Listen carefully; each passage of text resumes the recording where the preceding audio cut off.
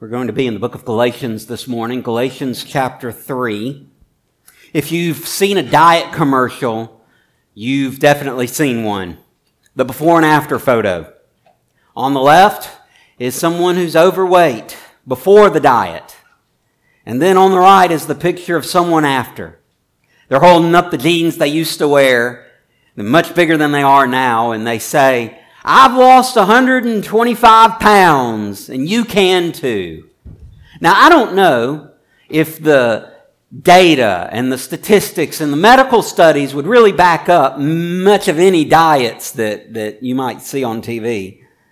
But those before and after pictures sure are convincing, aren't they? I mean, we look at those, and it's hard to argue with results like that. It makes us ask the question, well, maybe, just maybe, that'll work for me the same way that it worked for them. And so we buy the stuff, we try the foods, we do the steps to try to get along. And sometimes they work and sometimes they don't. If you're a child of God, and I pray that you are a child of God, you have a before and after. Did you know that? There is a before and there's an after, specifically a before faith and an after faith. What the difference that faith has made in you. And last week, we've been talking for the last couple of weeks, but especially last week on this question of why then the law? We've talked about the fact that the law is not the way that we become justified with God. So the question is, why do we have the law in the first place?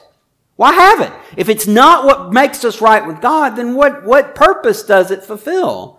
And we saw that the law, in part, establishes the promises of God, that it becomes a means by which God enacts the promises that He's made. This morning, we're going to be looking more at that. We're going to be looking at what the law does before we come to faith, and then the difference that faith makes. So stand with me as we read from Galatians chapter 3.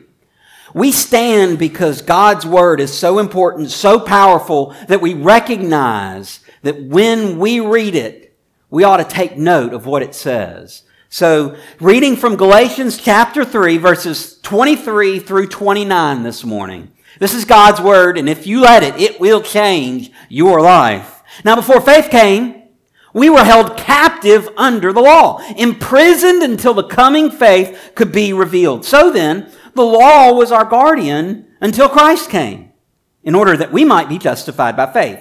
But now that faith has come, we are no longer under a guardian. For in Christ Jesus, you are all sons of God through faith. For as many as you were baptized into Christ have put on Christ. There is neither Jew nor Greek. There is neither slave nor free. There is no male and female, for you are all one in Christ Jesus. And if you are Christ's, then you are Abraham's offspring, heirs according to promise. Let's pray. Our Father in heaven, as we on this Father's Day recognize the incredible gifts that you have given us through our dads, we thank you. At their best, they help us to know the kind of Father you are. They help us to see that you're a Father who never leaves us nor forsakes us. The kind of Father who never neglects us nor abuses us. The kind of Father who does not sit afar off and hide away from relationship with His children. And so, Father, this morning, we ask that you use your word to build us.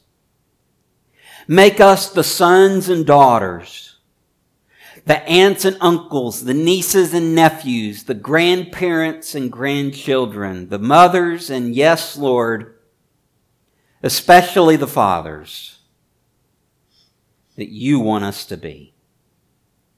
In Christ's name we pray. Amen. Have a seat. We're looking this morning at our before and after. If you have come to faith in Christ, you have a before and after. And so first we look at before faith. What is it like before faith? Before faith, we're under the law. Paul begins with a description of our lives before faith. Now, before faith came. Now, up until this point, we've been somewhat critical on the law, at least the law as a means of justification. We've read over and over again, passage after passage, both on Sunday mornings here in Galatians and on Wednesday nights in our series in Romans. We've been seeing the fact that the law is not the way that we become right with God. And we've asked that question. So what do we do? What purpose does the law have? Now, some people will take this too far. And they'll say, well, if the law isn't what makes us right with God, it has no reason, no purpose, so we'll just throw it out. If you've ever heard of this term, antinomianism, the idea is that the law is worthless and it should be completely discarded. And Paul wants to caution against that. If you ever read the book of 1 Corinthians or even 2 Corinthians, you can see what happens when a church, when a group of people throw out all caution to the wind and have no boundaries. If you really want to see what it looks like to have no boundaries, just take a look around. Our society is quickly denigrating and defacing the moral authority that underpins everything about our society. And so now there's nothing left. We've eroded away the foundation upon which we are built. And I'm not just talking about the fathers of the country founding us on Christian principles. I'm not just talking about that. I'm talking about the more fundamental civilization that was built on this idea that some things are just out of bounds. Some things are just the way they are. You take them for as they are because that's the way they are. That's why you have people that don't know what to answer when they see the question, what is your gender? I mean, that's pretty easy. Do you remember a few years ago, there was a movie called Kindergarten Cop? Y'all remember that movie? Arnold Schwarzenegger playing this kindergarten teacher. He's filling in and teaching a kindergarten class. And one of the boys, I won't say the exact quote, but one of the boys just basically points out the difference between boys and girls. And we laughed. I remember laughing, thinking, how does a kindergartner know that? Of course, it's a Hollywood kindergartner, so, there's that. But then I got my own kindergartners and I realized, man, they are pretty sharp. Even kindergartners know the difference. And yet you have people today that are making up new terms to try to figure out what they are. How does that happen? It happens when we take away the moral foundation upon which our society is built. When we throw out the law completely, there's nothing left to anchor us. And we're drifting away from all sense, common and otherwise. That's what happens here. And Paul doesn't want the Galatian church falling into that trap. You can say no law, no law, no law for so long, and suddenly the pendulum swings to the other side and everybody's throwing out the law. That's not what Paul wants to happen. What he wants to happen is for this people to see what role the law actually plays. Because if God said it, it matters. Even if he said it to the Old Testament Israelites. Even if he said it on Mount Sinai 3,000 years ago, it still matters. So, what does the law actually perform? What purpose does it have? I find in this passage in particular, there's 4 purposes that the law fulfills before we come to faith. First, the law protects us. Now, it may surprise you to know that. It doesn't really seem like the law would be much of a protection. But look with me at the scripture. Galatians 3:23. Now before faith came, we were held captive under the law. The word here for held captive is not like a prison warden that's keeping the prisoners in their cells. The word is a watching over, watching out for. It's more like a guard that's stationed to protect a person of interest, a Secret Service agent who's protecting the president, or someone who has been challenged to guard a specific item of value, the Marine that stands guard at the tomb of the unknown soldier. That's the idea here. It's not that we're trying to keep something captive so much as it is that we're trying to make sure it stays safe. Paul says, the law protects us. It watches over us. It guards us from harm from without. The psalmist put it this way: how can a young man keep his way pure? Watch this. By guarding it, same idea. By guarding it according to your word. What he's saying is, if you want, as a young man, this applies to young women and applies to old men and old women too. But if you want as an individual to keep your way pure, the way to do that is watching over it according to God's word. Now, when this was written, there was no New Testament, no gospel, not in its full form. It was starting. It was beginning to work out. But God hadn't shown up yet in Christ Jesus. So what word is he talking about? He's talking about the law. If you want to know how to guard your way, how to make sure that you are doing the things that should be done, that you're not being assailed from without to the point that your life falls apart, you guard it according to the Word of God. There are some people who say, well, I don't believe it. I don't trust in the Bible. I trust in Jesus. Well, how do you know Jesus? Through the Word of God. The Word of God is pivotal. It's the crucial aspect of this. And when we put the Word of God in its rightful place, both law and prophets and New Testament, Gospels and epistles, when we put it all in its proper place, it will guard our ways and it will ensure that we make good decisions in our lives. So the law protects us. It guards us. It watches over us, making sure that we come from faith. That's a very different role from making us right with God. It's kind of like a chauffeur. His job is just to get you there and to get you there safely. Right?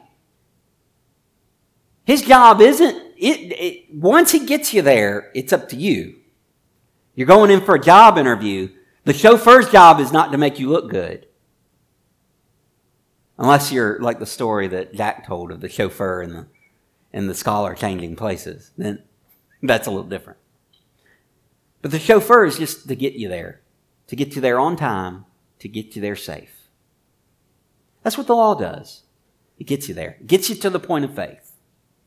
There's another thing the law does. It prevents us. So not only does it protect us from harm from without, it actually keeps us from getting worse. It keeps us from making mistakes. And so this is more of a negative sort of connotation. This is where the idea of the prison warden comes in. Look at the end of 3:23. Now before faith came, we were held captive under the law, imprisoned until the coming faith would be revealed. Imprisoned. That's exactly what it is. That word means to put behind bars. Put them away. Lock them up.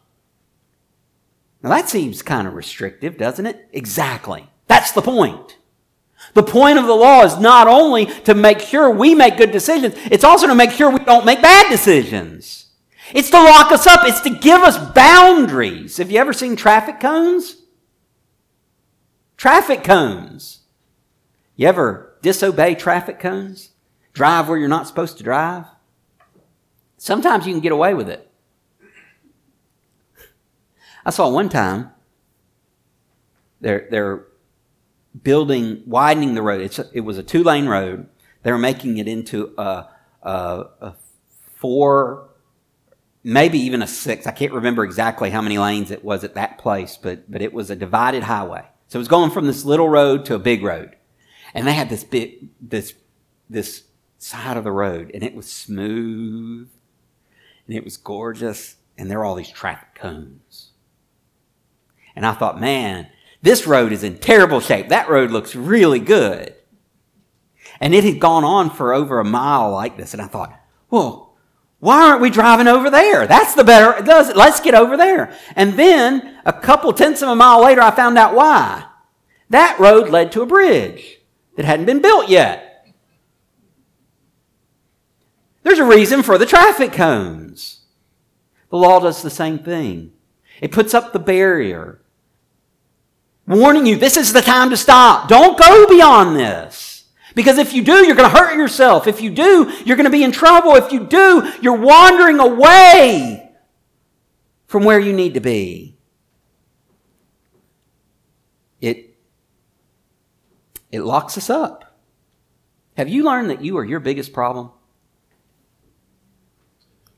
My biggest problem.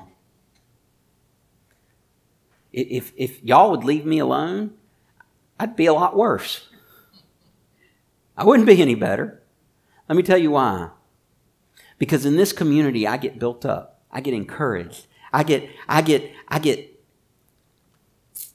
God speaks to me through you. Bonhoeffer once said that the Christ in the word of my brother is often greater than the Christ in my own heart. What he meant was the encouragement that we get from each other builds us up and makes us better. And that's absolutely the truth in this place. In this place, I can tell you for sure, this church builds me up. And I hope that I'm building you up too. I hope that together we are all growing in faith in the one in whom we derive our name, from our Father himself. But it prevents us. It gives us those boundaries. Our sinful nature creates this toxic stew of depravity that makes us want to go crooked any chance we get. We need something to stop us. And that's part of the function of the law. To stop us. To make us think twice before we make bad choices. You ever get in a mess and realize you're headed down the wrong path? That's the law working on you. God has put the law in our hearts as a safeguard as our sin, but that doesn't mean that the law is supposed to hurt. Sometimes we get hurt by the law. We come to realize just how bad we are, how off we are from where God wants us to be. And it hurts. The fact of the matter is it's not supposed to hurt. If you wouldn't do wrong, it wouldn't hurt. A while back, Mitchell still does this from time to time, but he used to always put his shoes on the wrong feet. One day he complained his feet were hurting. Well, if you put your shoes on the right feet, they won't hurt. If you don't make bad choices, you don't get bad consequences. Now, I know there are times when people make bad choices and it affects you. But for the most part, we do it to ourselves, don't we? That's what the law is there for. You get onto your child when they get too close to a hot stove. Is it because you hate the child? No. You want to protect the child. And sometimes that protection means that I have to punish the child so that they will not get hurt even worse. Proverbs 13:6 puts this really well. Righteousness guards him whose way is blameless, but sin overthrows the wicked. The law is there to make sure we don't get overthrown, to make sure sin doesn't capture us and captivate us and put us so far away from God that we've got no clue which way is up. So the law imprisons us. It prevents us from doing a lot of things that we naturally just want to do. It's not the only thing it does. It protects us. It prevents us. It also provides for us. Look in verse 24. So then, the law was our guardian until Christ came. This idea of guarding comes out a lot. We've talked about guarding from dangers without. We've talked about guarding us from making bad decisions. This kind of guarding is a little different, though. This word, it's where we get our word pedagogy from. Anybody ever heard of pedagogy? No. Okay. If you are a music major in college, you'll take let's just say a piano major, for example. You'll take a class called piano pedagogy. It's where you work with a mentor, someone who is really experienced at the piano, who you do different music, and they watch your technique, and they work with you to improve your technique. The idea is it's kind of a mentoring thing where you're practicing it out and someone is helping you get better at how you do it. That's the idea. That's this word is where we get that idea from. It's the person who does two things. They care and they teach. Now, it's not like our teacher today, whose main role is instructing. And there's some caring, but teachers definitely care for their students, but they don't care for them quite in the way that this word is. This word would be the person more like a nanny or a mother who homeschools. Someone who's teaching them, who's providing food for them and shelter for them and caring for them and hugging them when they get a boo-boo and all the whole range of stuff. This is the type of person who is investing day after day, hour after hour, minute after minute into kids. He's saying the law is our guardian. That's what the law does for us. It provides for us. It provides the knowledge that we need of how to know to live God's way. It provides those physical needs, the food and shelter. Nehemiah talks about this. He's praying to God, and he's praying in front of a group of people. And sometimes you've heard me do it before. In fact, you just heard me do it a few minutes ago. Sometimes we preachers have to preach even in our prayers. Did you hear when I was talking earlier about how earthly fathers, when I'm praying that earthly fathers are demonstrating the Heavenly Father, and how at our best we show you that God doesn't leave us, God doesn't forsake us, God doesn't abuse us, God doesn't neglect us, God doesn't sit away and not care for relationship, that that's not who God is. We show that. I was kind of halfway preaching. Yeah. I know, it's a dirty little secret of preachers. We preach when we pray. Now, am I telling God all that? Did God not know any of that? No. It's for the benefit of everybody in the room. Nehemiah is doing that sort of thing. He's praying, but he's kind of preaching too. He's reminding the people as he's praying to God of what God has done for their ancestors. He brought them out of Egypt and he carried them through the wilderness. And then Nehemiah 9:20 says this, "You gave your good spirit to instruct them and did not withhold your manna from their mouth and gave them water for their thirst." Instruction and care. That's guardian. That's this idea of guardian.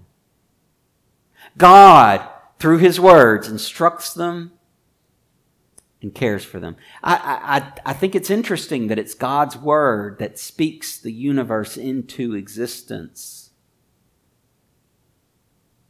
God's word so powerful that it creates everything from nothing. And it's that same word by which he cares for us. We talked about the covenant of peace. One of the things that God says in that covenant of peace in Ezekiel 34, the crops will yield their produce. I'll banish the wild beast. I'll provide for you. And I will be your God, and you will be my people. In another place in Jeremiah, he says, "I will write my law on your heart." That's the role that God plays, and he plays it through his word, instructing and caring. Like a father who cares for and teaches his children how to love God, the law shows us firsthand how to live in light of God's revelation. How to order our lives in a way that pleases him, in a way that's good for us. What it looks like to be right with God. The law doesn't make us right with God, but it sure helps us see how to put that into practice. Finally, the law prepares us. When you see a phrase like "so that" or "in order that," you know that it's giving the why. Up until this point, verses 23 and 24 have given us the what. What the law does. What the law does. Before faith came, the law provides for us. The law protects us. The law prevents us from going astray. Now we get the why. Into verse 24. So then, the law was our guardian until Christ came, in order that we might be justified by faith. Why is the law doing all this? To prepare us for faith. To get us ready to believe in Christ. The law is not something that detracts us from faith. It's not something that pulls us away from Christ.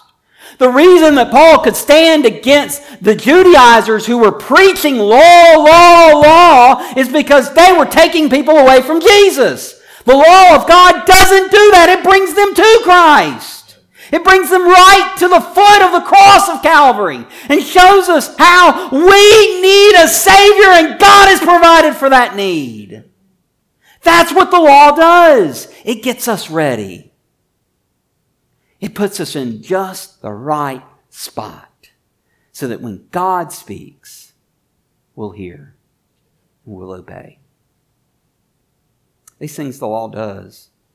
Protecting us from harm, preventing us from falling too far from God, providing for us a sure foundation to know God's ways. All of these things serve the purpose of getting us ready to hear the gospel. The law readies us to hear and believe in Christ. That's our before. Now we're on the precipice of faith. Let's look at the after. Let's look at the after photo. What does it look like now that we're not under law, but under grace?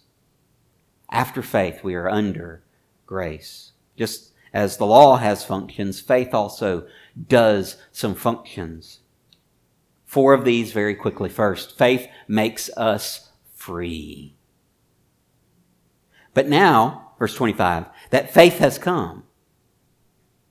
You see, before faith came, the law.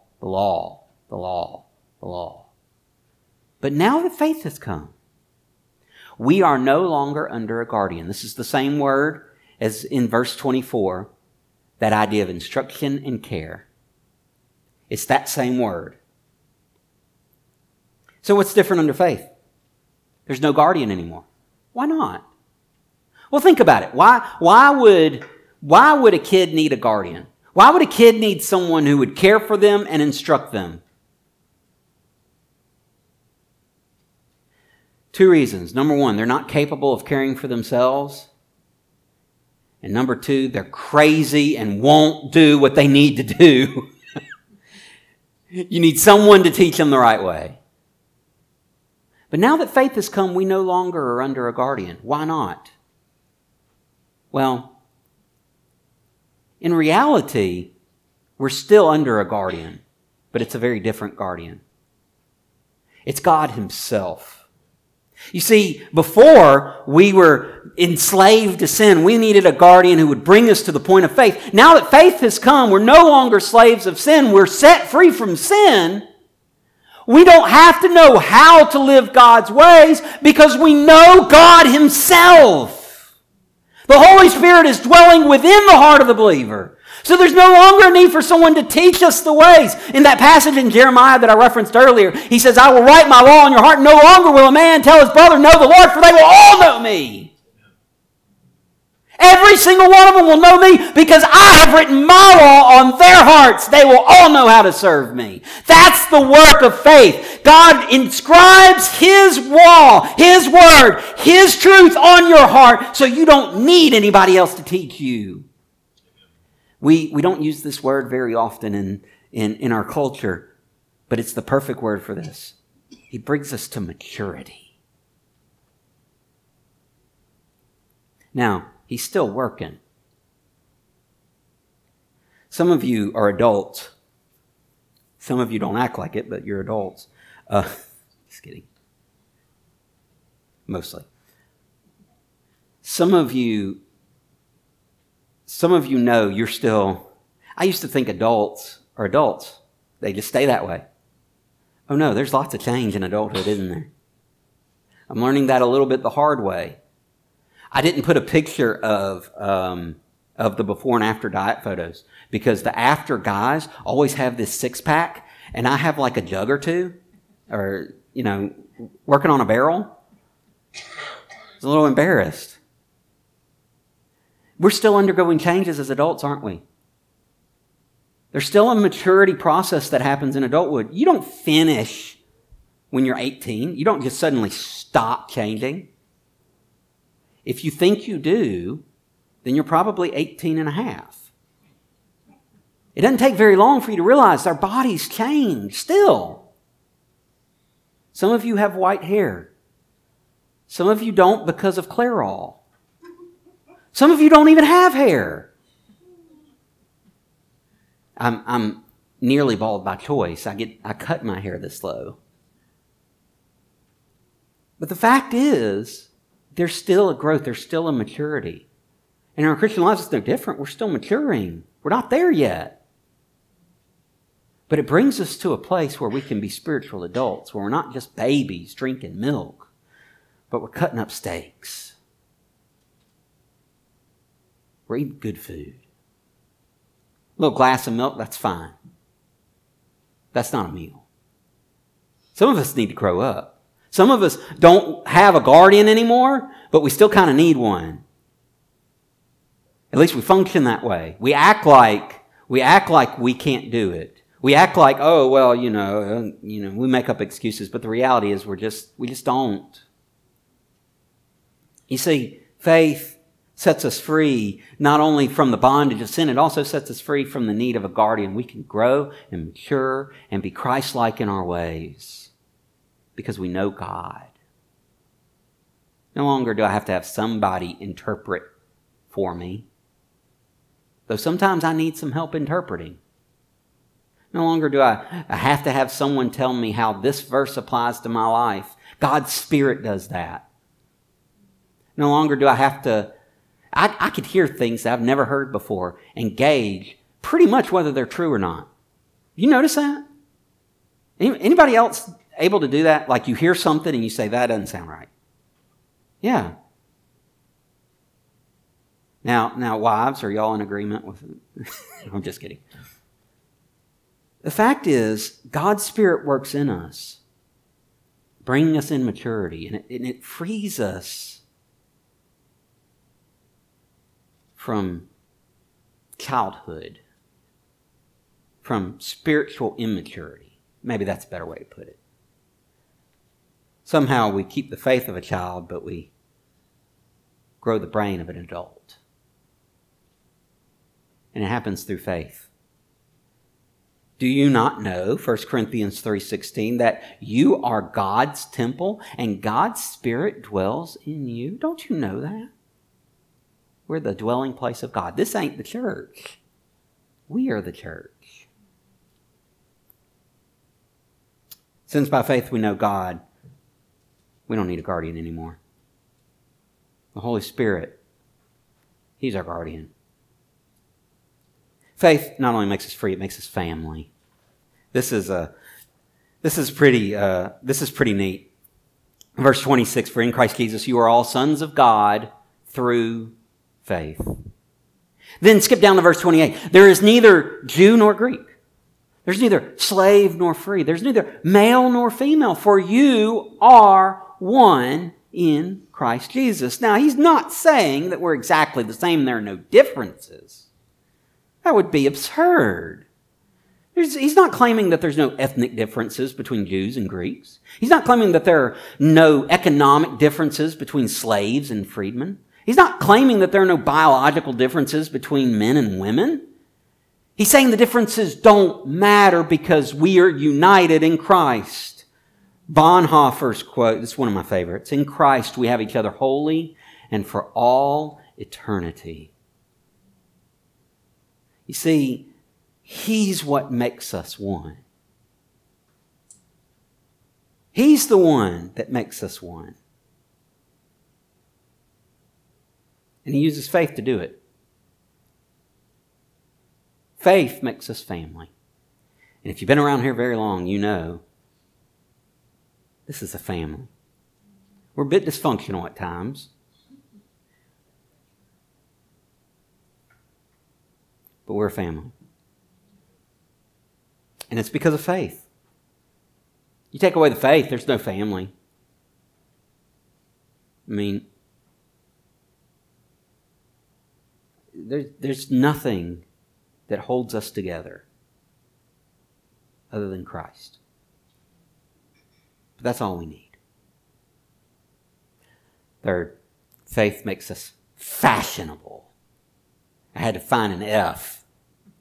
Here's why I did this. Verse 27, for as many as you as were baptized into Christ have put on Christ. That put on, it means get dressed. It's the same word for putting clothes on. He's saying, you who have been baptized into Christ have put Christ on like clothes. Now that seems kind of odd to us, but Scripture actually shows us some pretty fine dressed fellas. In Revelation chapter 7, John is seeing this massive multitude of saints gathered around the throne, and they're praising God. And one of the elders comes up to John and says, John, you know who all these folks in white robes are? And John says, sir, you know, which is the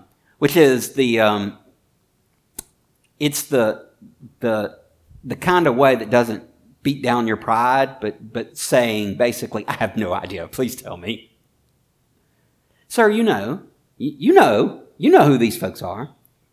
And the elder tells him, verse 14, and he said to me, these are the ones coming out of the great tribulation. They have washed their robes and made them white in the blood of the Lamb. Therefore, they are before the throne of God and serve him day and night in his temple. And he who sits on the throne will shelter them with his presence. They shall hunger no more, neither thirst any more. The sun shall not strike them, nor any scorching heat, for the Lamb in the midst of the throne will be their shepherd.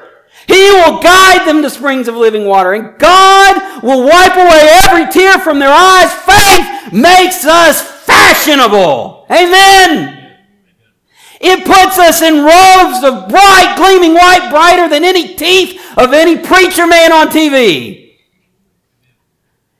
God does that, and he does it through faith. Let me tell you something. This is a before and after. Before we're in these dingy, Isaiah puts it this way, filthy rags. Our righteousness before God is filthy rags. Because of faith, we're in gleaming white. Standing at the throne of God. Singing his praises. And I can't wait to be in that choir. I can't wait to be there. Faith, lastly, makes us favored. Verse 29, if you are Christ's, and you are when you put faith in him, by the way. If you are Christ's, then you are Abraham's offspring. Doesn't matter that I'm a Gentile. I'm not a Jew. You go back 4 or 5 millennia, you're not going to find much of a Jewish ancestor. I guess you go back far enough, you get to Adam. I guess you can get to Adam. I don't know if he counts as a Jew or not. But yet, if you are Christ's, you are Abraham's offspring. The lineage doesn't matter. Because you're in a lineage of faith. That puts you directly in line to receive the promise. So that heirs according to promise. We'll talk a little bit more about that heirs, that idea of an inheritance next week. What a difference faith has made. I'm going to tell you personally, I have gone from before faith to after faith. From those filthy rags to those white robes. I've gone from being under a guardian to having the Holy Spirit living in me. And it's made all the difference in the world. That's, the difference? It's faith. That's the line between the before picture and the after picture. Before faith, you're under the law. You're condemned in your sin. Now with faith, you can know what it means to be forgiven. Pray with me. Father, as we approach a time of invitation, I pray that you would do your work in our hearts. I want to thank you, first of all, for paying the price that you paid on Calvary, because faith in anything else is worthless. It doesn't do anything to help us. There's no way I can be right with you on my own. There's no way I can be right with you through anyone else's efforts, through any other person, man or woman, through a father or mother or anybody else. It wouldn't matter. But because of your work on the cross, because Jesus paid it all, Lord, all to him I owe. Sin had left a crimson stain, but he washed it white as snow. Lord, I pray this morning, that would be true of everybody in this room, that there would come a point where we recognize that we were before faith, that we were under the law, that we were being held captive, imprisoned by sin, that we were subject to condemnation because we were not justified in your sight. We were not right with you. We had alienated you. We had turned from you, and we had fled away from you. We have offended you, we have done you wrong, and we deserve hell itself because of the way that we've treated you. But God, because of Christ's sacrifice on the cross, we can put trust in you and be right. Father, I pray that would be true of every single person in this room. If it's not, I pray that they would do that right now. That they would put their trust in you, quit trusting in their own efforts, quit trusting in mama's faith or in a cultural faith that is willing to say God exists but doesn't really have any bearing on life.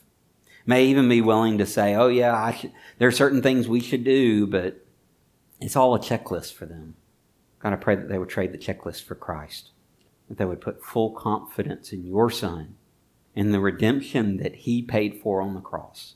Father, this is your time. Do with it as you please. And may you receive all the honor and glory for the lives that you change because of faith. In Jesus' name we pray. Amen.